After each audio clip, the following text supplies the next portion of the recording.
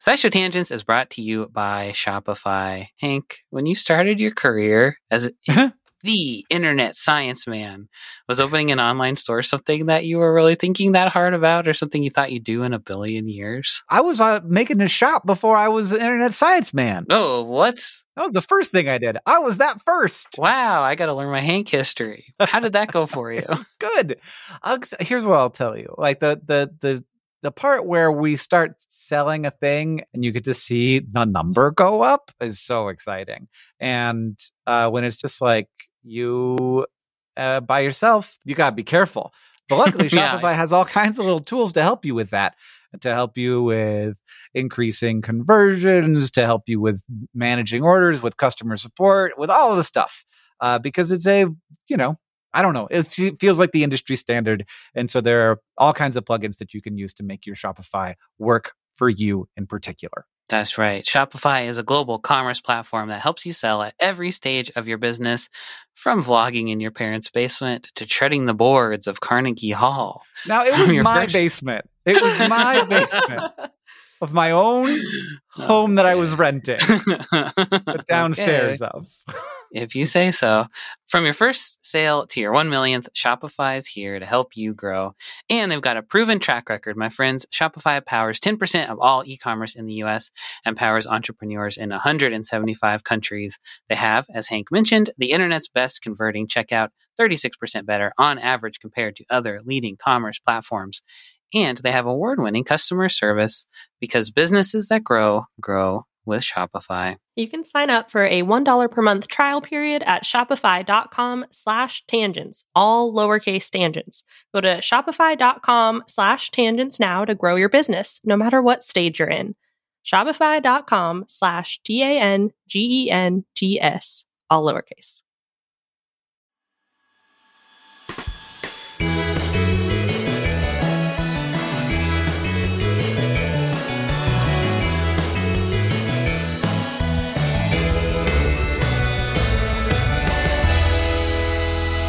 Hello and welcome to SciShow Tangents, the lightly competitive knowledge showcase. I'm your host, Hank Green, and joining me, as always, this week is science expert Sari Riley. Sari, did you know that a cup of coffee has as much caffeine as 4 Coca-Colas? No, I did not know that. But that feels like quite a bit of caffeine. Yeah, which tracks for me, because sometimes people will be like, well, you can't drink coffee. You drink Cokes all the time. It's you don't drink 4 Cokes at once. Yeah. Who drinks 4 Cokes? Anyway, I'm trying to stop drinking Cokes because it's a ridiculous amount of pure table sugar to be putting into my body. But the problem with that is that I need the equivalent amount of caffeine, which is difficult to get other places. That's just a me problem. How are you doing, Sari? Oh, I'm doing okay. I think I've thought more about caffeine in the past 1 minute than I have in the past year. I don't use caffeine in any way. I'm tired all the time. Yeah. I would love to see caffeinated Sari. That seems like it would be a trip. I got this unsweetened tea at the store, and that's twice as much caffeine as in a Coke, so I've drunk half of it. And I'm going to try my very hardest, just pure mental strength to not have the rest of it. We're also joined by Sam Schultz. Hello, Sam, our resident everyman. Hello. Here on SciShow Tangents, we get together, we try to one-up, amaze, and delight each other with science facts, and we try to stay on topic while we're doing it, but sometimes I'll just rant about caffeine instead. Our panelists are playing for glory and for Hank Bucks, which we will be awarding as we play, and at the end of each episode, one of them will be crowned the winner. Now, as always, we introduce this week's topic with the traditional science poem, this week from Sam. There once was a kangaroo from Perth who had quite a strange way to give birth. The baby crawled out and up to her pouch, and once there grew in length and in girth. There once was a wombat from Brisbane whose poop shape you might think would cause pain. He put his butt in the air and pooped out a square and said, "Now I have extra dice for my board game." Wow. Because they're cubes, you see? There once was a koala from Brisbane. Shit. I used Brisbane twice. You just realized. Amazing. Oh, no. Who didn't have a very good brain. I can't even change it. He hung out in trees and ate poisonous leaves, but everyone loved him anyway. Hopefully everybody loves me anyway. Everybody loves you anyway. I can't. Okay, One my more? last one. Okay, is it from birth? to pick from. No, this one's really different. Okay, I'm sorry. In Kentucky, a possum did consider why she had to use a pouch to grow her litter. Her friends' kids all came out, ready to run about, but hers looked like beans, so she was bitter. And our topic for the week is marsupials. And if I was a possum, I would be like, how on earth did I get stuck giving birth this very old-fashioned way? Yeah. When all it's not of the fair. people, all the squirrels and skunks and foxes and everything else just do birth totally normal. Mine's a little wad of bubble gum. Well, Sam, if you could write just 30 marsupial poems, we could bind them up into a children's book. And Okay, well, I'll have to tweak a couple of them. yeah, maybe that one koala one. So, Sari, what is a marsupial? Well, I feel like I don't really need to do my job because you already did it. They're a type of mammals. It's a taxonomic grouping that's pretty well defined of animals. We realized after we like sorted mammals into groups that we couldn't just use the like class, order, phylum, etc. We needed to invent new layers to group them together because there were too many differences between them. So they're in the infraclass Marsupialia, and they do what you said in your poem. They give birth to basically what we would consider premature babies. But in marsupials, they're normal because their placenta doesn't last through the term So of like they other do have a placenta. It just doesn't do the whole thing. Oh. I guess it's not a true placenta. That's what biologists like to put before. They like to put true before a word if it means that it serves the full function that we've observed. But they have like a placenta-like organ, but doesn't allow for a long developmental period in the womb. So marsupials give birth and then their little bean babies, not to be confused with beanie babies, crawl up or around or through their fur to the pouch where they latch on and are protected while they develop a little bit more. Oh, life is so weird and wonderful and gooey and pink. But we do know why they're called marsupials. It just means having a pouch, from Latin marsupium, which means pouch or purse, from the Greek marsupion, which also means pouch or bag or purse. So they were like, look at those animals. They got a little pouch. And then they were called bag animals. Not very imaginative, but Is there anything else that comes from that same root? I so want to know, but no, and I'm not finding anything. So this word held on to do exactly one thing. Like we remembered marsupium or marsupium just long enough to be like, I found a bag animal. Now I'm sure, as you all know, it is time for our first game. I am going to be subjecting you to a round of truth or fail. I have 3 science facts for you, and only one of them is true. They're all about marsupials, and you have to decide which one is the true fact. Not only are they all about marsupials, but they are all about marsupials evading parasites. So there are behaviors that are either innate or taught that can help animals avoid parasites, such as one of the following strategies employed by the red-necked wallaby. Which of these strategies is the one? Number 1, wallabies have big feet, and those feet help them jump and thump around. And those big feet are also big targets for worms. And while many animals turn to grooming to get rid of potential parasites, wallabies take things one step further by combining their grooming habits with the art of dance. Wallabies groom their feet by hopping into mud and then jumping out and thumping around on rocky ground. The combined mud and movement helps to clean and protect the wallaby feet from potential invaders. Or, fact number 2.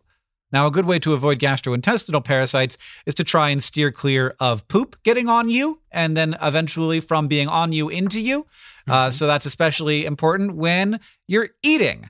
Now, that is hard for many herbivores, and wallabies are no exception. You eat stuff that is on the ground, you have to eat a lot of it, and there's always poop all over the place. So instead, wallabies are selective about the poop they will eat near. Wallabies have been observed preferentially eating near kangaroo poop over the poop of other wallabies, a strategy that allows them to avoid eating other wallaby-infected parasite species. So they're thinking, I guess, the kangaroo poop is less likely to have wallaby infectious agents in it. Or fact number 3, just like we all learn behaviors to avoid getting sick, wallabies pass on certain lessons to their young. One important lesson is to avoid the berry of the Biardiaria longiflora, which is, I have no idea if I've done that right, which would be a wonderful treat for wallabies, except for the parasite that often infects them through the berry.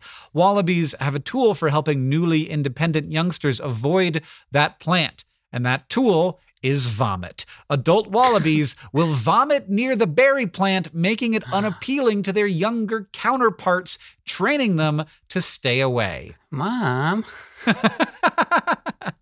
Yeah, I need somebody to puke in my Coca-Cola so I stop wanting it all the time. Yeah, I can do it.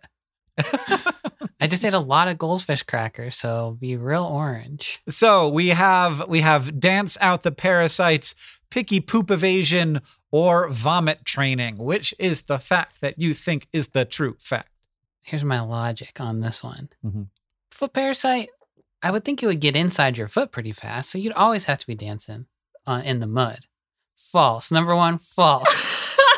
Number 2. Wallaby can't dance that much. That's ridiculous. Number 2, if a wallaby can get it, then a kangaroo can get it, and vice versa. So I think they could get sick with the same stuff. False. Out. That one's right out too. Yeah. The last one, it's funny. So I think it's true. Puke on those berries, mama. But I don't know. I'm going to listen to what Sari says first before I really decide. I thought you were just going to go for it. I think we have to adjust our feelings of gross to animal feelings of gross, right. Because I guess I don't know about mammals, but I don't, like birds puke up food for their babies and go but that's food. But it's still like pukey a little bit. I guess it doesn't have gastric acid or whatever in it, but I think you're right, though. I feel like mammals aren't too put off by other mammals' puke or their own puke. Yeah, even. They might be like, oh, there's some extra food over there. Yeah. I'm going to go eat my mom's puke and then eat the berries. A berry seasoned with my mother's puke. Yeah. The finest delight. A delicacy. Uh-huh. Like dogs eat their own puke all the time. Yeah. They like puke it up or like cats do. Yeah. And then they look at it and they're like, oh, food. They eat it. They're so dumb. Oh, shit. They're all wrong then. Yeah, so they're all false. That's all I wanted to prove is that they're all dumb. Safe poop. I guess I don't know enough about interspecies parasites to logic my way through that one scientifically. As far as the happy feet, I think they could probably create a protection with the mud, like a layer, like a shoe. Mm. That's what I imagine, at least, is like they get the good stuff on there and then they pat it around. And then you're good. You're like set for a couple weeks. So you don't need it all the time. Yeah. I'm going to go with the poop eating one. You Poopy, convinced poopy, me. poop. Yeah. I hope I didn't convince us both out of the correct one, which is, but I'm going to go with the mud dancing. Sam Schultz is a winner! Oh. Scientists from the University of Melbourne published a whole study, and it did a bunch of research on wallabies' fecal aversion dining choices. So one of the things that they did is they put, wallaby poop around a bunch of food, and they put kangaroo poop, and they were 5 times more likely to choose the kangaroo poop food than the wallaby poop food. Another thing they did is that they fed wallaby meat to dogs and then scattered that poop around. Oh. And the wallabies would also avoid that poop, the poop that contained their own, the flesh corpses of their loved ones. What a horrible experiment they did. Whereas dancing, Sari, I'm sorry, they do thump their feet on the ground to warn each other about predators, and it's cute, but they do not, as far as we know, dance at all. And if they do, it has nothing to do with parasites. And finally, the vomit one is based on a really interesting fact. Some carnivorous marsupials would eat these cane toads, and that was very bad for them. And so they had to teach them to not eat these cane toads. And they did that by making sausage out of... Wait, who's they? People, like humans? Humans, yes, okay. Scientists. So, and they did that by making a toad sausage laced with nausea-inducing chemicals. And the sausages were successful in getting some of these, they're called quolls, to stop eating the toads. But I don't know if that helped them avoid the toad population overall.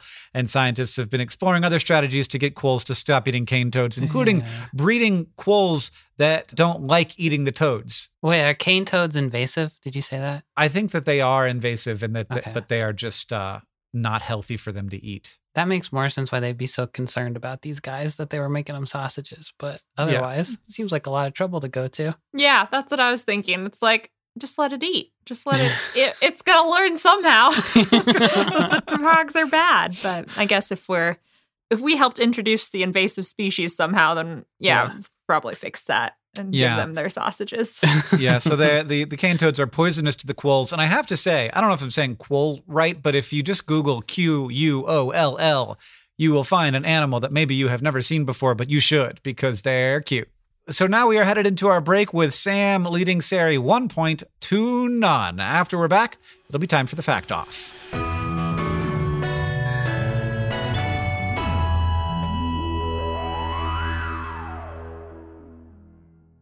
SciShow Tangents is brought to you by Rocket Money. If I asked you how many subscription services you had, you think you could name them all? And before you just start naming streaming apps, remember that basically everything has a subscription these days. Video games, dating apps, food delivery apps. It's a subscription service world. We're just living in it. And with all of these subscriptions, it can feel like money is just flying out of your account, and that, frankly, sucks. But Rocket Money can help. Rocket Money is a personal finance app that finds and cancels your unwanted subscriptions, monitors your spending, and helps lower your bills. Rocket Money can help you negotiate to lower some bills for you by up to 20%. Rocket Money has over 5 million users and has helped save its members an average of $720 a year, with over 500 million in total canceled subscriptions. Escape from the planet of the subscription services and stop wasting money on things you don't use. Cancel unwanted subscriptions by going to rocketmoney.com/tangents. That's rocketmoney.com/tangents. rocketmoney.com/tangents. SciShow Tangents is brought to you by Manukora Honey. Merriam-Webster defines honey as a sweet, viscid material elaborated out of nectar of flowers in the honey sac of various bees. And that's all good and fine, but old Merriam and Webster used some words that I don't know and didn't really hit the mark when it comes to talking about Manukora honey. First off, Manukora isn't just sweet and viscid. It's got a rich, complex taste and a creamy, melt-in-your-mouth texture that you won't find in your average, everyday grocery store honey. And nectar of flowers doesn't cut it when you're talking about the nectar of the Manuka tea tree in New Zealand, the only nectar these bees feed on in the production of Manukora honey. In conclusion, Manukora ain't just your average boring dictionary-defined honey. It's special honey. I know this firsthand. They sent us a jar, a squeeze bottle, and some honey sticks, and we've been sharing them around the office of their MGO 850 Plus, their best-selling honey. It's not the same. It's not what you're thinking of when you think of honey. Look, have you ever think to yourself, if a company made grapes for the first time, we'd go nuts? I feel like honey is this way, where I'm like, if anybody made this up, we'd be going out of our minds. But this is like if honey happened again. Did you like the honey, Sari? So I moved into a new place where there's no insulation in the walls. And so I've been drinking a lot of tea. And sometimes that tea needs a little bit of honey. And I initially poured in this honey thinking it was going to be grocery store honey. And then I was like, that's different. And now it's a little breakfast treat. It's a great breakfast treat because it's a little it's for toast. I could put this on my butter toast and I'm like, ooh, I'm having an experience. So Merriam-Webster also defines ultimate as the best or most extreme of its kind. Now that one fits Manukora to a T. Indulge in the best or most extreme sweet viscid material elaborated out of nectar of flowers in the honey sac of various bees from Manukora. If you head to manukora.com/tangents, you can get $25 off their starter kit, which comes with the MG 850 Plus Manuka honey, a free travel pack of honey sticks, a free wooden spoon, and also a free guidebook. That's manukora.com/tangents to get $25 off your starter kit.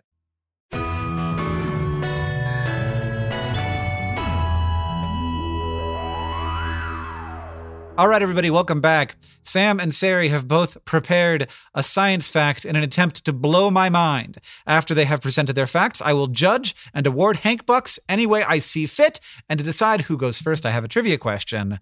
Here it is. The wombat is a nocturnal Australian marsupial. We've just talked about them. It's famous for being adorable and for producing cubic poops. An adult wombat can defecate between 80 to 100 boxy turds in a single night. What is the high end of how many poop dice a wombat will roll out in a single bowel movement? I think 5. A clean Yahtzee of poop.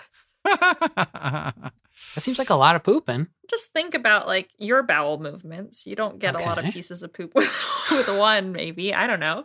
You don't actually know anything about me, so. No, I don't.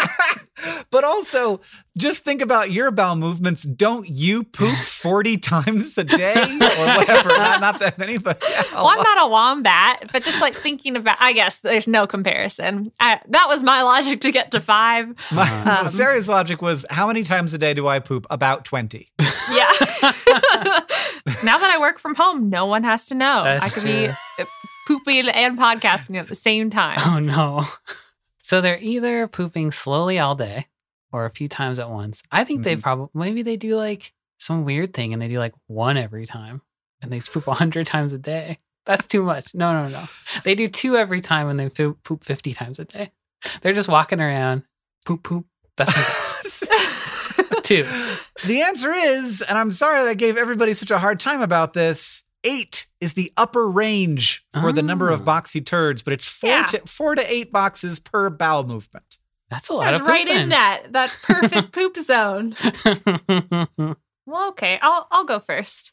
All this episode, we've been talking about existing species of marsupials. There are hundreds scattered across South America and Australia, and then there's the lone Virginia opossum in North America.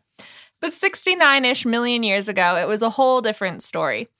A lot of late Cretaceous North American mammals were pediomyids, which are small to medium marsupials that have just kind of been lumped together in this category because we don't have much fossil evidence to work from, mostly their teeth. And according to paleobiologists, the little cusps or pointy bits on mammalian teeth are pretty unique in size and shape and number for different species, so that's how we can tell that we're probably digging up marsupials. And in February 2019, a paper was published that announced the discovery of the northernmost marsupial species ever documented, named Unuacomis hutchisoni. And I think before that point, we assumed Virginia opossums were the most cold-hardy marsupial of past or present. They trekked up to southern Canada, but not much further because it's too chilly and the food is too scarce.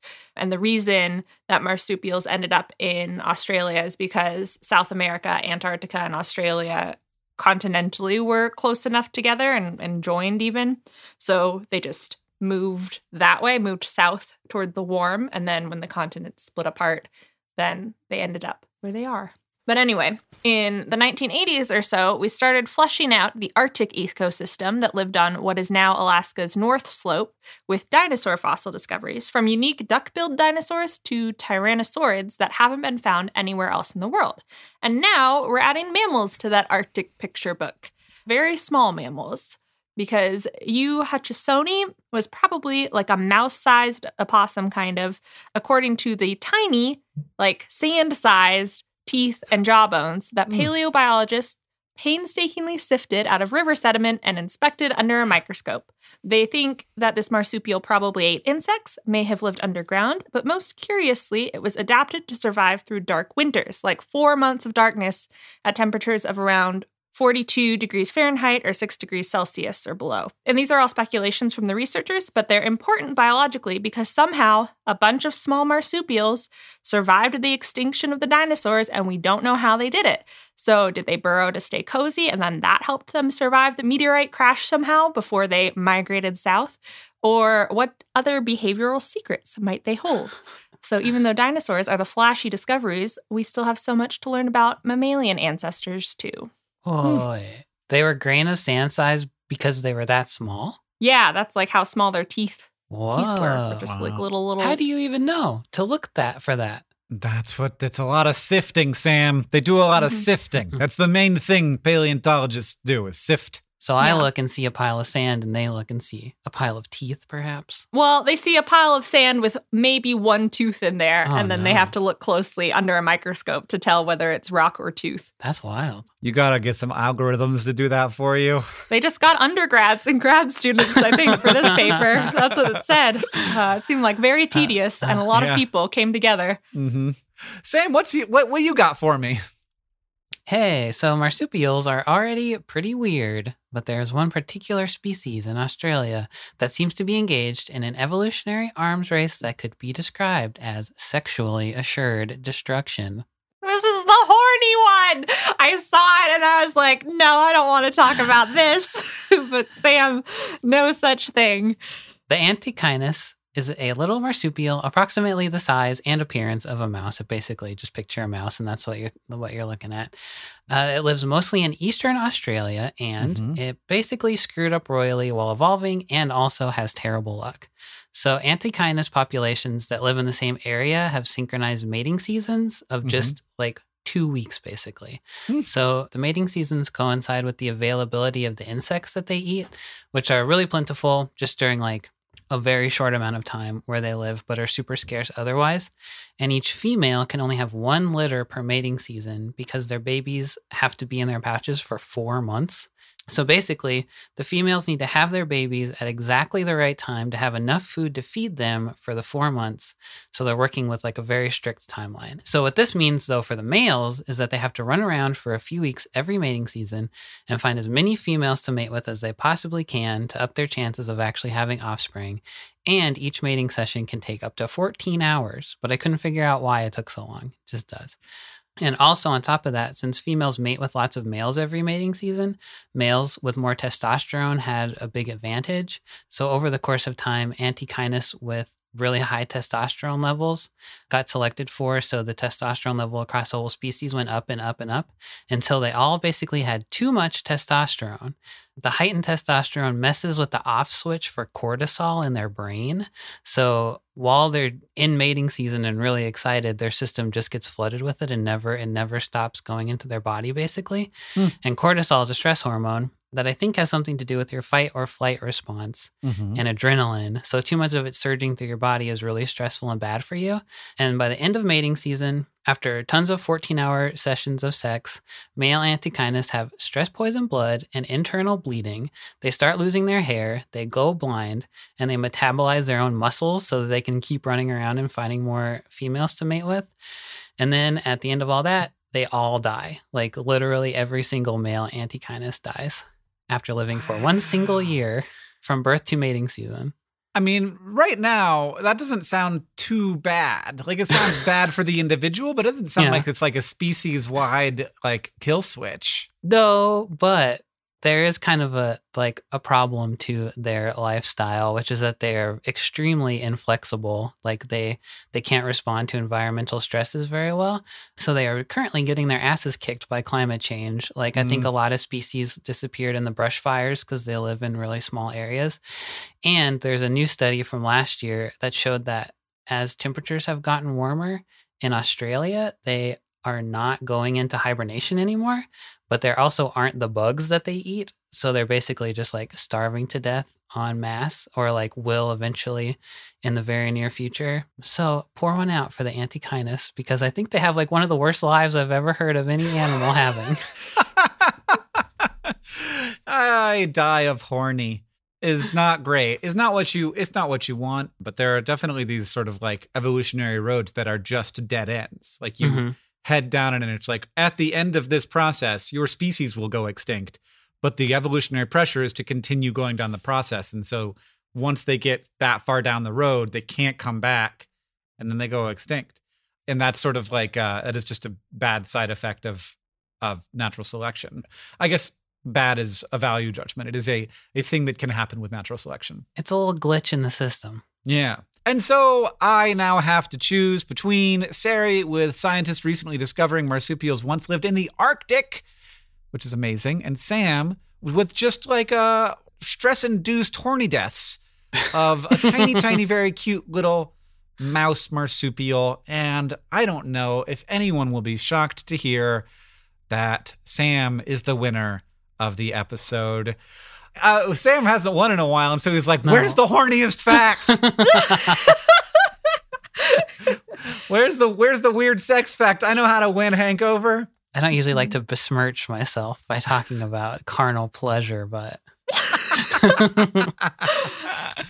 Yeah, you really locked in the victory with that fact. I didn't dare go to those depths.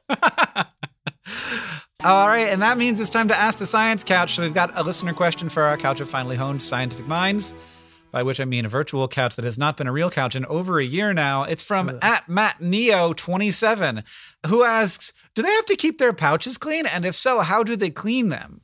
This is a good question. I have seen a TikTok of a man who has a kangaroo, and he's like, here's what a nice clean pouch looks like. And then he like yanks it down and puts his cell phone in there. And I'm like, okay. No. That seems, did you invasive. ask permission first? Yeah. He seemed to think that there were clean and dirty pouches, so that they can definitely be dirty and they can definitely be clean, according to this Australian I saw on a app. I will confirm that they do get dirty because babies are gross. There's just like a lot of crud that comes off of babies. Are they pooping in there? Yeah, they're pooping. They're peeing. They're just like shedding skin. Ugh. They're like maybe they're puking. I don't know. Babies do a lot of like ejection of stuff. Yeah. So they do need to clean their pouches, and there are actually two different strategies. So you might be able to guess one of them. There are pouches that face upward, like kangaroos. So babies have to climb up and then in. But there are also pouches that face downward, like koalas and wombats. They have pouches where they, if you just imagine like an upside down kangaroo pouch, they like crawl in from the bottom. Why don't they just build a little tunnel inside of themselves? This is so ponderous. Yeah, if you can do the pouch either way, it feels like you should be able to figure out how to just connect it on the inside. But look, I'm not evolution, so things are hard. So kangaroos clean their pouches kind of like that man invasively did, except for instead of sticking a phone in there, they stick their own heads in there and they just lick it. Classic mom behavior. It's like, my baby made a mess. I'm just going to lick it. Put my head into my Balenciaga and just lick it out. Yeah, I guess that's the equivalent, is if you like have your fanny pack and you just open it and like, there are some crumbs down there and I'm just going to lick it. Wait, what's a Balenciaga? It's a brand. It's like I thought it was some kind brand. Of part of the body. No. Okay. Yes, kangaroo pouches, also known as Balenciagas. It's a beautiful word for them. It is. Look, who's to say that like language is fluid? Can we call them Balenciagas from now on? And someday Sari in the future will be like, the word Balenciaga for kangaroo pouch came from this podcast.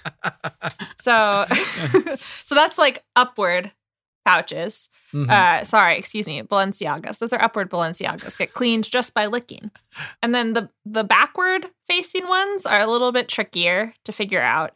We just haven't studied them as closely. I think also kangaroos just have really large Balenciagas, so it's easy to watch them clean it as opposed to things that live underground. So for wombats, for example, facing backwards is an advantage because when they dig with their front paws, they don't like kick dirt into their pouch and like suffocate their baby or just like accumulate dirt in there. Sure. But koalas are usually dry and crusty, but during breeding season, they like secrete some sort of like clear cleaning fluid that just like dissolves the grime. And I imagine it kind of like an OxyClean commercial kind of, except it's just made from their own body where they secrete something. And then all of a sudden, all the crusty stuff just washes away.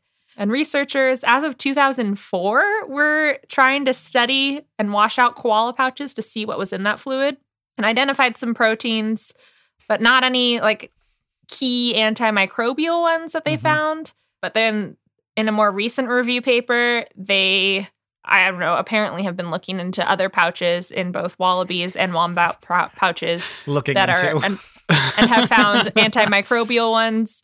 But it seems like a pretty big question mark. There's some secretions involved to counter the baby growth secretions and maybe mimic some of that placental nutrient exchange, protein exchange that goes on in placental mammals, but just like within the pouch. You know, I always get really worried when scientists are like looking into fluids of animals because I'm afraid Gwyneth Paltrow is going to hear about it, and because like there's like royal jelly is like the special secretion, and now there's like you can get royal jelly. It's very expensive, and I don't know what it's supposed to do, but like it sounds really cool, and it like helps a bee become a queen bee. So like I guess it's probably good for my nasal health. So, and I'm worried that like someone will find out about like the special secretion of koala pouches and be like, I know what we can do. Turn this into a health drink. Why do I have to worry about this? I mean, you already had the idea, so you could do it first. Then true. People have to worry about you. And I won't have to drink Coca-Cola anymore. No, you can drink the koala goo. And your insides will be clean as a whistle. If you want to ask the Science Couch your questions, you can follow us on Twitter at SciShow Tangents, where we'll tweet out topics for upcoming episodes every week. Thank you to at TR Anson, at PK Lake Mama, and everybody else who tweeted us your questions for this episode. If you like our show, you can help us out. You can do that by going to patreon.com/SciShow Tangents. It's SCISHOW Tangents. You can become a patron and get access to things like a newsletter and bonus episodes. Did you hear? Bonus episodes. And also, if enough people sign up, then we won't have to be worried about whether or not our podcast is going to keep existing. Thank you, by the way, to everybody who signed up. It's been extremely wonderful to have you join us and support us through that thing. Second, you can leave a review wherever you listen. We've got over 900 reviews on iTunes now, so thank you very much. We'd love to get to 1,000. I'll do something dumb, like drink an entire bottle of tea, and then you'll see what kind of person I turn into then. That helps us know what you like about the show and also helps other people know what you like about the show. Finally, if you want to show your love for SciShow Tangents, just tell people about us. Thank you for joining us. I've been Hank Green. I've been Sari Riley. And I've been Sam Schultz. SciShow Tangents is created by all of us and produced by Kaylin Hoffmeister and Sam Schultz, who edits a lot of these episodes along with Hiroko Matsushima. Our social media organizer is Paula Garcia Prieto. Our editorial assistant is Devoki Chakravarti. Our sound design is by Joseph Tuna Medish, and we couldn't make any of this, of course, without our patrons on Patreon. Thank you, and remember, the mind is not a vessel to be filled, but a fire to be lighted.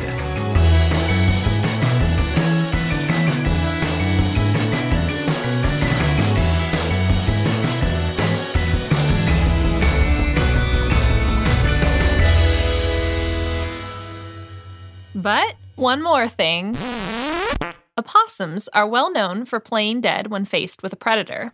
And if their flopping over and staring lifelessly weren't enough to sell the ruse, they also secrete a smelly, greenish-colored mucus from their anal glands to smell extra dead.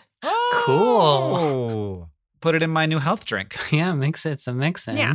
Maybe it tastes good, kind of like beaver anal gland secretion. Right. Yeah, mix it with some gin. And it's called a Virginia Creeper. If you mix opossum butt stink with gin.